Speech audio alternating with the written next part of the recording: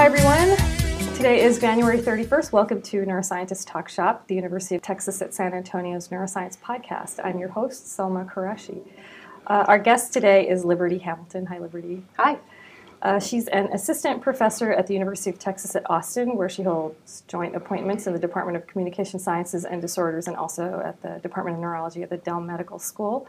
Her lab uses human electrocorticography, ECOG, and machine learning tools to investigate how the human brain processes and represents speech. Around the room, we've got Todd Troyer. Hello. And Charlie Wilson. Hi. And Nicole Wicha. Hi. Hey. So you're using the acoustic features of speech to map speech perception and ultimately production. Can you sort of talk about this continuum of how it is you parse acoustics to linguistics and sort of flesh some of that out for us and how you delimit the problem? Yeah, so I guess my background is in very low-level auditory cortical physiology in rodent models, and so I'm sort of inspired by the work of looking at a more complex system using sort of simple parts.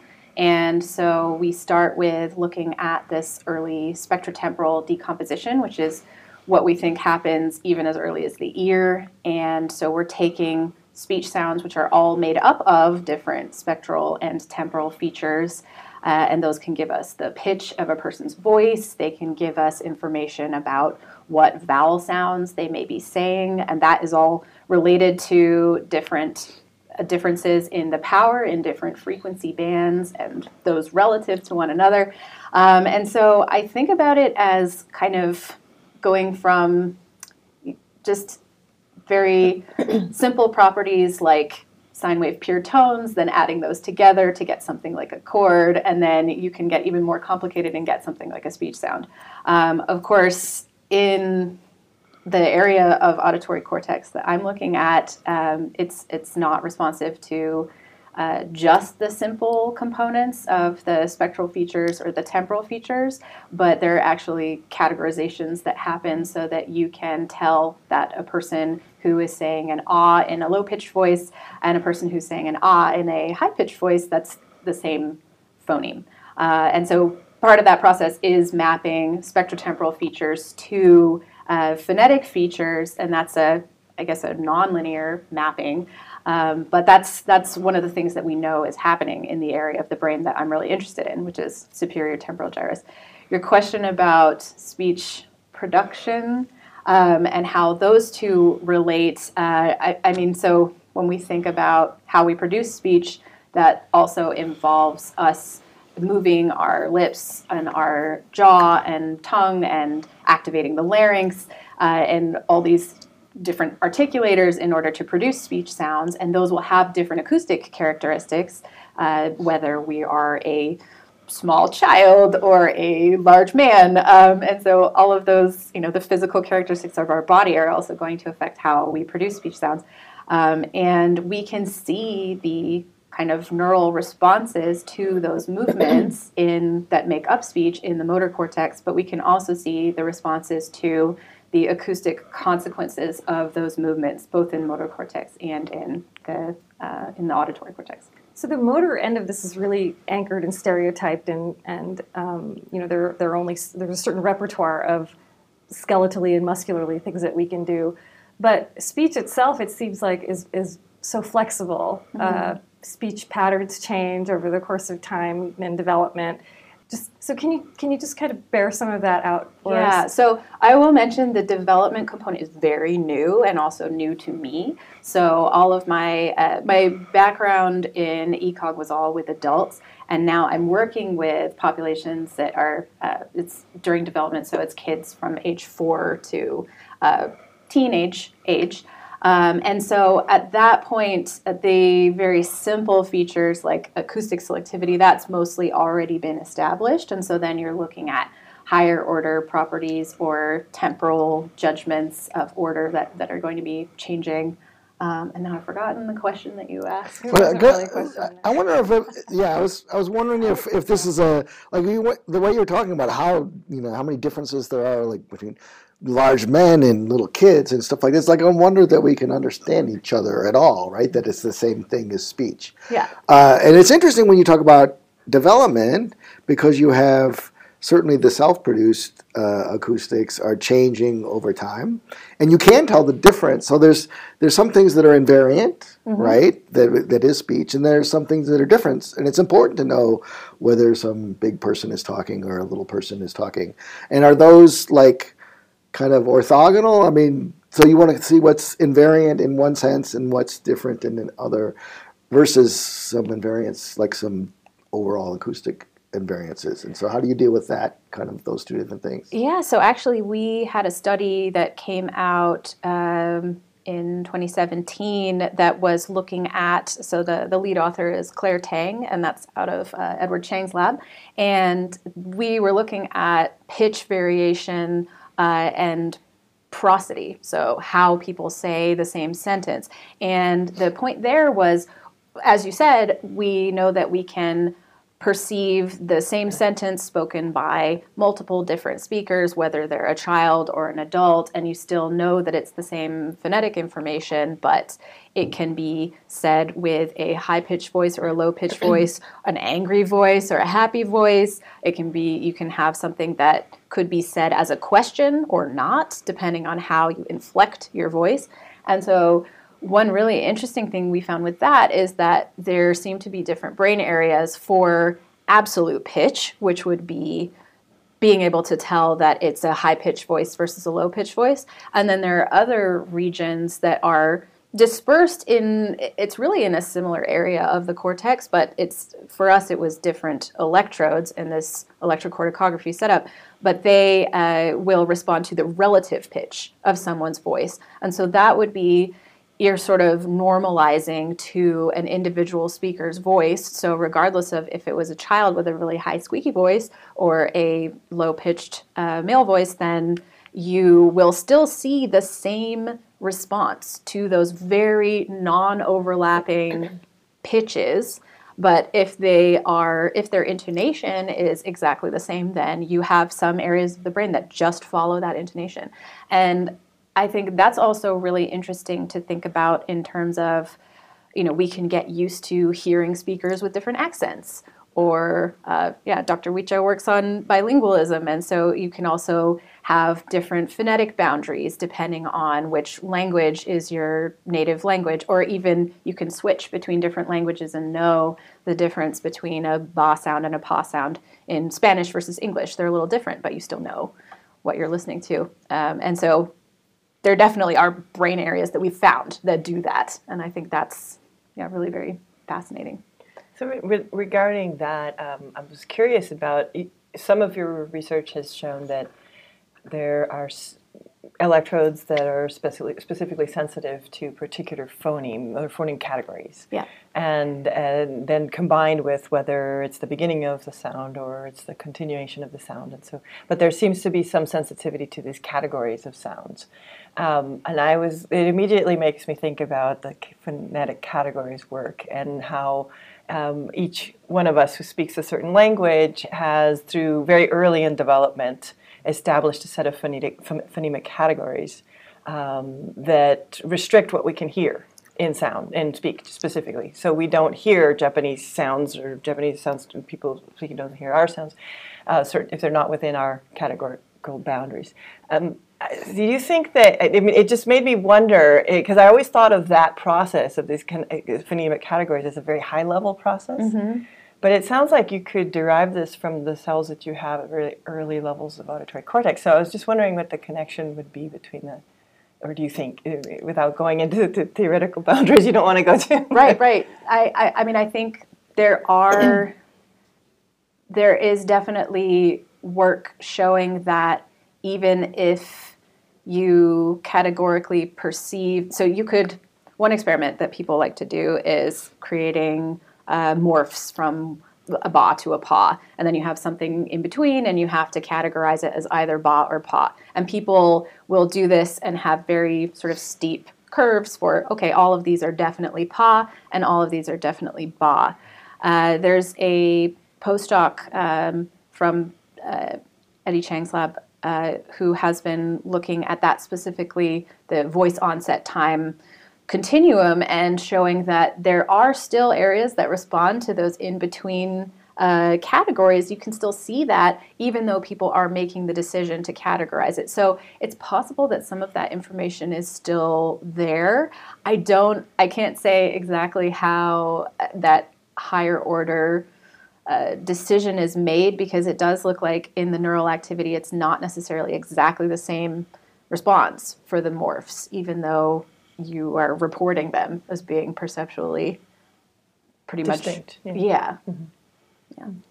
So I have a question kind of about the really fundamental thing, I guess, about the functional organization of the brain. So we're used to saying there's a auditory cortex, and that's a part of the brain that it has a common function.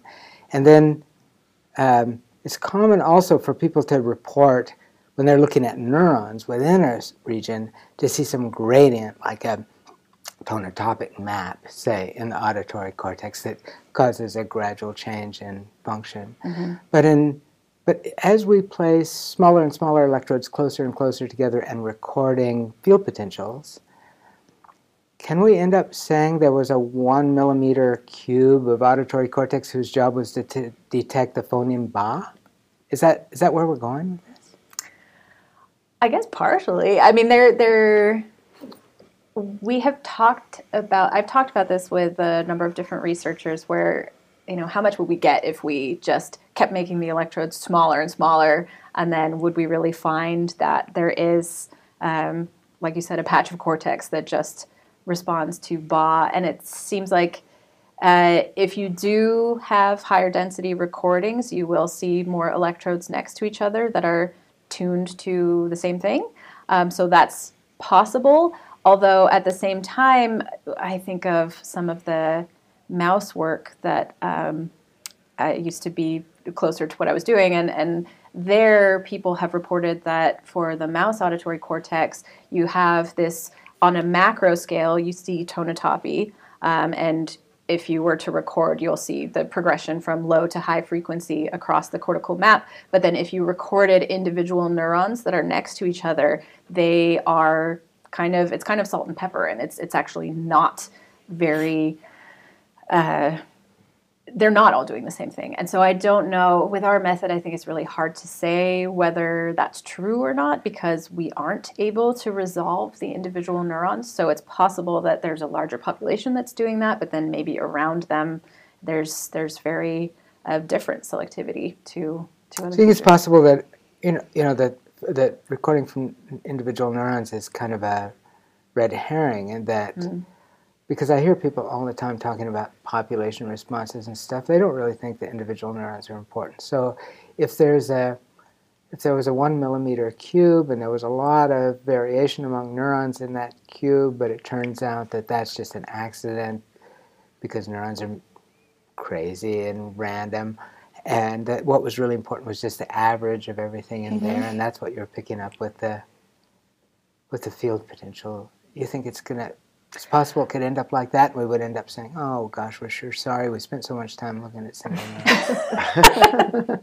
I don't know. I mean, I hope that, I would think there still is a lot that can be learned from the single neuron level, but certainly how neurons communicate in networks is, I think, really the next sort of important question beyond just, what's the single neuron properties? It's more like, in this local cube of cortex, how are these neurons connected together to produce that population response? Are these other, maybe by having those other differently tuned neurons, that allows you to better normalize to other types of speakers, or to respond to changes in the acoustic input rather than just always responding in the same way. So maybe it gives the circuit a little bit more flexibility. I don't know if so what the signal that you record in a field potential like that, what's it telling you about what the neurons in that little place in cortex are doing? What's known about the relationship between the neurons and the field potential? So from what I have read recently, so it was first thought that the local field potential signals that were being recorded from ECOG were related to multi-unit firing, but that's generally the outputs of cells. And actually more recently, some work has been done to suggest that perhaps what's being reflected in the local field potential in ECOG is related to the inputs to the cell, so more like what is coming from the dendrites of the superficial layers of the cortex. So it's still, yeah, I mean, I think I don't know what else to say to that. But so one of the things that you did, so we've been looking at high gamma in a certain frequency Right. range, and Right. then all of this that's the activity. Right. And then say, can you discriminate between different acoustic responses or features and so forth? So have you looked at, is that, because you could test all of them, how well is a given frequency range at making peak discrimination maps versus all stuff that all mushed together? And is it, I mean, one way you just get more signal that way, or, I mean, there's some trivial explanations, but is it really true that high gamma is the thing that really distinguishes things in the local field potential? So for the models that I've looked at, it's definitely much better than looking at the broadband or the low frequency signals. The power in high gamma fluctuates much more quickly than the lower frequency signals, which also just, I mean, it's, yeah, this is a fundamental property of the signals. But if you were to, what you can do is, so for some of the models that we fit, we are taking either acoustic features or phonetic features and then trying to predict an electrode's activity based on what was happening in the speech signal before that. And if we do that with the lower frequency activity, those models are not very predictive. So, I mean, maybe that means that low frequency activity is doing something else. It has a different functional role, but at least in terms of what sort of neural responses are locked to acoustic signals or envelope features of speech, it really seems like high gamma is the most predictive, or you get the best predictive models by using that rather than the broadband signal. If you looked at just the low frequency signals, then that can give you a sense of the overall envelope. And actually people who do EEG will use delta band signals. So delta and theta band signals have been shown to track the auditory envelope in EEG studies. And so I find that interesting because those are much lower frequency than high gamma, but you can't get high gamma with an EEG setup because it's filtered through the skull.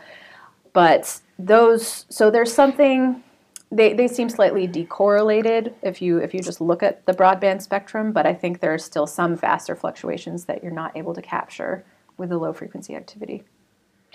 I have a technical question, since Yeah. I am an EEG person. We always talk about the gains that you get from being on the surface of the brain, but it still comes with a lot of complications of them being local field potentials. With one of the issues that we deal with is a dipole may not actually even be under your electrode; it may be somewhere completely different in the brain and just a big source pointing in your direction. What is really the benefit? I mean, I know you're an ECOG person, not an EEG person, so I'm just like, sell your method a little, and like how much do you really gain from being on the surface of the brain? Right. Well, I think the spatial localization is, to my view, very. Why don't we just describe it for Okay. a bit, just for our listeners. Okay, so electrocorticography is a method where, so we're working with patients with intractable epilepsy, and they're patients who've gone in for epilepsy surgery after having tried and failed at least 3 medications. And so it's an elective surgery where they have electrodes placed on the surface of their brain or into their brain. There are sometimes depth electrodes, and that's slightly different type of surgery. And then those will be placed in areas where the clinicians have pre-identified are probably near the seizure onset zone where their seizures are starting. But they obviously don't fully know yet, and that's why they do the electrocorticographies, to really narrow down what specific areas of brain tissue are causing seizures, where did the seizures originate, where do they spread, and then what they would do is they would resect the margins of that seizure onset zone. And this type of surgery, it sounds crazy, but it's really effective at helping people with these very difficult cases either drastically reduce their seizures or even eliminate them entirely. And the hope is that you also want to do this type of surgery without affecting motor function or language function. And so often this technique is done in temporal lobe epilepsy, and the temporal lobe is also very important for language, speech and language. It's also, you'll also sometimes have electrodes over motor areas, which are important for movement. And so the clinicians will make a very concerted effort to map out both of those areas to see what areas are critical for speech and language function, whether produced speech or perceived, and make sure that those are not taken out in the surgery. So that's Nicole's technical question about gains relative to yes. So the gains are that so if you were to look for, so this is maybe now going to sound a little bit circular, but the spatial localization is pretty striking. If you were to look at, you can just create a sort of like an ERP for single syllables, let's say. So you can have a task where you have someone listening to a bunch of consonant vowel syllables and then repeating them back. And then you look at what are the brain signals while they were hearing, and then what are the brain signals while they're repeating. And you can see very obvious delimited areas that are, this sensory area when they're listening, it's basically all of superior temporal gyrus and not very many other places. And the motor cortex, also has very strong, obvious response before the motor action is made. So whereas with EEG, I've just started doing EEG in my lab, and I've seen that even when you have an auditory response, those signals can come from a very distributed sensors on the scalp. So just because it's over the temporal cortex doesn't mean that's the only area that's responding to an acoustic stimulus. And obviously for things like auditory brainstem response, you can do that just from the top of the head, and that's still an auditory response. So yeah, the spatial localization, it's just much easier to make claims about where different responses are coming from. So that's a huge benefit. The obvious, there are also disadvantages, which is obviously that you mentioned the one about the frequencies, that there's certain frequencies that are going to be filtered out naturally by yes. the brain, by this. Yes, that too. Yeah. So the high gamma signal that we were talking about is also, I've actually tried to see in EEG, if you record at a high enough sampling rate, could you get high gamma? And it looks like there's not very much that is repeatable in that range. Yeah. So the skull is really, acting as a very effective filter. I think you're going to the disadvantages now. That the one that I'm always wondered about is you're studying an area of the brain that actually has a problem, and so how reliable is that? Yeah. That's issue. That's an issue. Seems like it would be a source of variability for sure. Yes, definitely. So there are a couple things that we do to mitigate that concern, which is that we do exclude any electrodes in our research analyses that are known to be part of that seizure onset zone. So if someone's seizure onset zone was in posterior superior temporal gyrus, we definitely wouldn't include that.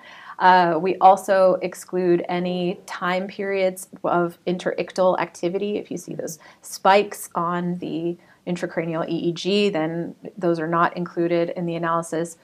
We can't say for sure. So there are definitely changes that could happen to the language network as a result of epilepsy. And especially in the current work that I'm doing during development, it's known that if you have epilepsy as a child, that can also affect language lateralization and development of language in general. So that is still definitely a concern.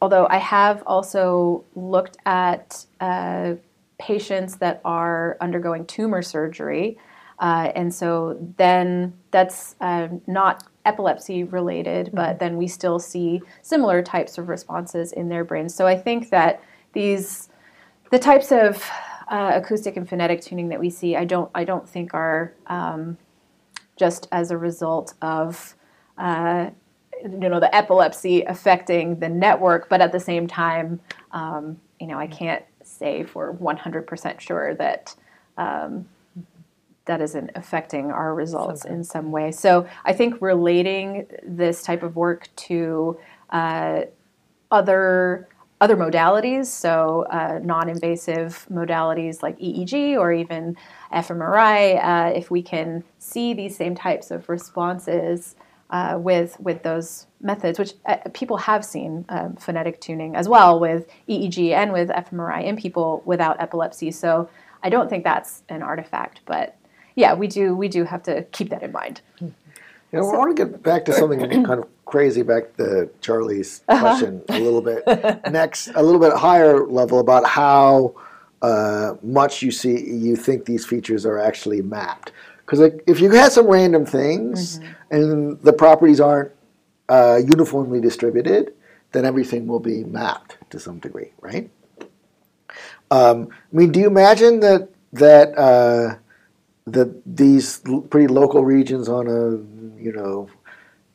half centimeter scale are kind of really mapped? They're this feature and not so much over there would be really different for the next feature?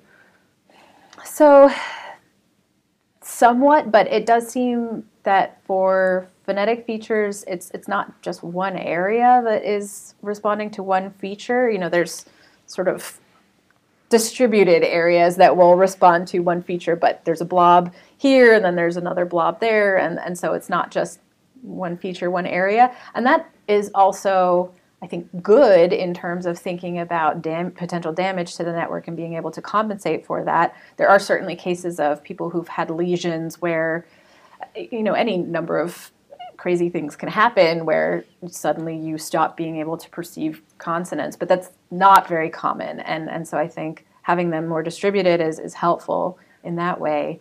But I think it does seem like there are sort of small functional modules. So this gets back to the crazy part of my comment. So I'm a birdsong person, so they can cool the songbird brain, and then you can slow down production, right? And so I know that Michael Long has been working with someone in Iowa to look in the speech parts to do the analogous thing, that you actually cool the brain and have them talk, and then they slow down for the things that are functionally changed by cooling the brain and that are really critical for speech. I was wondering if you had your ECOG network on there, you record there, and you think, oh, this area is really sensitive to this fricative or something like that, and then you put a cooling device right next to that electrode. Would they be deficient in perceiving fricatives and not like veilers or whatever, right? Whether you really can imagine doing that experiment. Do you think it would work? Besides no, that it's a crazy thing. It's not that crazy. So we have not. So the Long study is absolutely fascinating. I think they have some of those sounds online as well that you can listen to, and you can hear the purrs and really slow down their speech, and the same with the birds. And so I think that's an amazing convergence of findings there, and really fascinating. I think they were cooling in inferior frontal gyrus areas. But if we were to so we haven't done cooling, but there has been a little bit of work trying to do the opposite, which is stimulation. And so stimulation is often used to interrupt the circuit, even though, I don't know, there's arguments about whether, are you activating those neurons more, or are you just sort of messing everything up by stimulating them? And for language mapping, it's mostly the sort of temporary disruption of the circuit through stimulation. And so We tried a few tasks like that. This is not published. I don't know whether Do you want to talk about it? know whether it should be on the podcast, but Make a 'cause I don't know if guess they want me to talk about it. you- But so far, the results were not that strong. So just stimulating one of those, so you could stimulate single electrodes on the grid, and it didn't seem to have much of an effect if it was just sort of one small area. There are a lot On of production factors. or perception? This is on perception. So can you affect the perception by stimulating while they're listening to a fricative, and you stimulate a fricative area? And it seemed like that particular experiment didn't work, but there are a lot of parameters that you have to consider, like the amount of current delivered and the pulse waveforms that you're using, and so it could be for a number of reasons. I think so if you did want to do this with cooling, then maybe being able to cool multiple areas at once that are sensitive to the same feature would be more effective than just one of those, because I imagine that it seems like there's compensatory mechanisms that allow you to do without if it's just one. So in building brain decoders, it's a cool thing that everybody's doing, and I read a dozen papers about it a year, even though it's not my field. And almost all of them are touted as scientists can read our minds. Right? I can tell what you're looking at. I can tell what you're listening to. I can tell what you're about to do by decoding your brain activity. So is that accurate? I mean, can you really decode people's? Say I have those electrodes. Especially could based decode on and perceptual features. You could tell what I was listening to. what I Not was very hearing. well yet. So it depends. I think a lot of them rely on having a very good training set and having training data. So I think for people who are really worried that their brains are going to be decoded without their consent, I think that's very hard to do at this point. What about people who are hoping that brains will be decoded with Yeah. their consent? Then, right. So I think we've made some gains, but the accuracy of the decoders still leaves something to be desired, I would say. I think that, so there are a number of different philosophies of how to build a decoder, one of which, so with the things like the P300 speller, with EEG, if you're just trying to pick out letters on a screen and then spell something out, then that's one way to do it. And that works fairly well, but it's really slow and also time consuming if you have to spell everything. If you're trying to read out neural activity to directly reconstruct what someone is thinking, we're at the point where you can get some of the features, but a lot of it also relies on having good language models, so that it kind of like predictive text for your brain. So if we have predicted this word, then we can narrow down what are the other possible words that could follow. And so I think that is important. But then also with things like ECOG, we have found that having more electrodes, more coverage of neurons with different tuning properties is really helpful for building a better decoder, because if you just have one electrode there, you can't really get enough information to get a good representation of what that person is trying to say. So I hope that we will get there.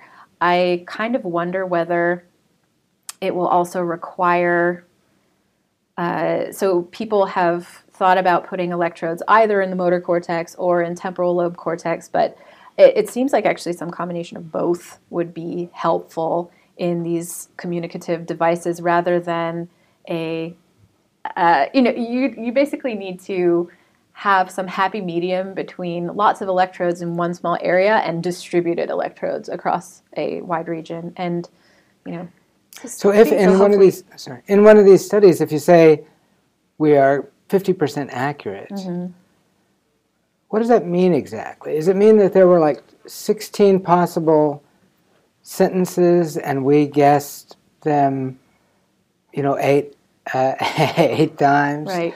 Or does that mean that I made any sentence that a human being might possibly ever hear, and the thing decoded them right 50% of the time. It's usually the former. So usually there is a closed set of sentences or of phonemes. So there have been some decoders that work specifically on. The nice thing about phonemes is there's kind of a closed set of there's phonemes. a closed set, yeah. The bad thing about words is it's a much larger set. Yes. And the phonemes aren't the same when you embed them in words, so they sound a lot different. Right, and then some of the decoders, they will decode the phonemes, and then you really have to have that language model that says, does this sequence of phonemes actually make sense? Because otherwise you might decode, and then that's not a word, and so maybe one of those phonemes was correct, but nothing is going to be understood from that utterance. And so this is kind of related to something we were chatting about earlier with sort of acoustic versus higher order representations. And I think people are moving toward thinking about semantic decoders instead, where can you, instead of trying to literally decode what is the phoneme that someone is trying to say based on imagined movement of articulators or imagining hearing a sound, can we just have a more holistic or go right to the meaning part of the brain. idea. Yeah. Where's the meaning part of the brain? It's everywhere. Yeah, that's Our bilinguals are so interesting because Yeah. it's completely divorced from the acoustic or phonetic properties of the concept, right? Yeah. But the other thing that and I know this is it's a multidimensional problem and that you're trying to reduce things, but ultimately communication is a two-way operation, and language and speech are an input-output type thing. Mm-hmm. And do you imagine that there's any way that we can start looking at, like, I assume that, it's the same real estate in the cortex that's sort of doing the perceptual as well as language production operation at some level and higher up in the cortex. Is there ever going to come a point, can you imagine how to sort of pull some of this out in an experimental framework, and that you could sort of concurrently map perception and the semantic transformation and whatever cognitive thing is happening, and then the speech production part? I mean, it's such a massive exercise.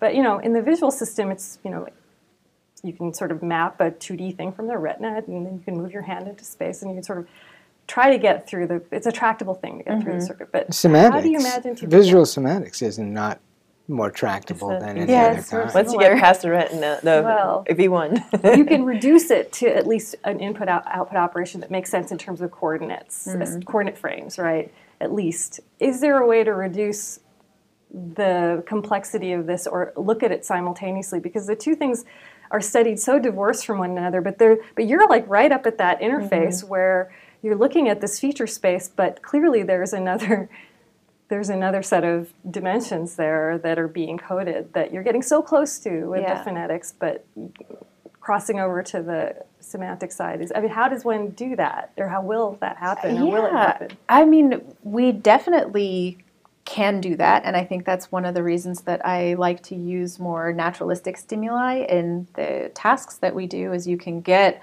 all of those levels of representation, from the acoustic to the phonetic and early linguistic stuff to semantics and meaning. I think the reason I don't do it as much with the ECOG recordings that I have is simply because of the coverage that we have. So the brain areas that we're recording from are generally more low level. And I think to get to those semantic representations, we would need more of middle temporal gyrus, more frontal lobe, more just everywhere else. So I think that's where other methods come in. I don't know if you want to chime in on what any happens of this. in the nonverbal brain as it transitions into a verbal brain? It's never nonverbal. Sorry? I know, that's what I thought. I was hoping You to said say it's that. never It's never nonverbal. Yeah, there's always communication, right? Speech is just another one. Yeah, with the other factor is that it's not a one-way street, right? Like, there's information influencing your perception of the sounds at the lower level coming from semantic regions. So it's wherever those are. So it's sort of, you're looking at it assuming that it's only input. But there's also probably top-down information that's telling you what does this sound like. Yes. And so Yeah, and expectation plays a Yeah. huge role, and we were talking about that earlier. And so we have looked at, you can even have the same acoustics. You can insert white noise instead of a phoneme into a word, and people can perceive in, that yeah. there's this perceptual fill-in effect. And so that's exactly the same acoustics, but perceived entirely different depending on which sentence you are saying or you're imagining is going to be said. All right. Well, I think we're out of time, unfortunately, and we'll have you back to talk more. Hopefully, I think you're in your first year. I'm in my second year right now. Yeah. And congratulations on the lab, and thank you Thank for you. joining us, everyone. This is Neuroscientist Talk Shop.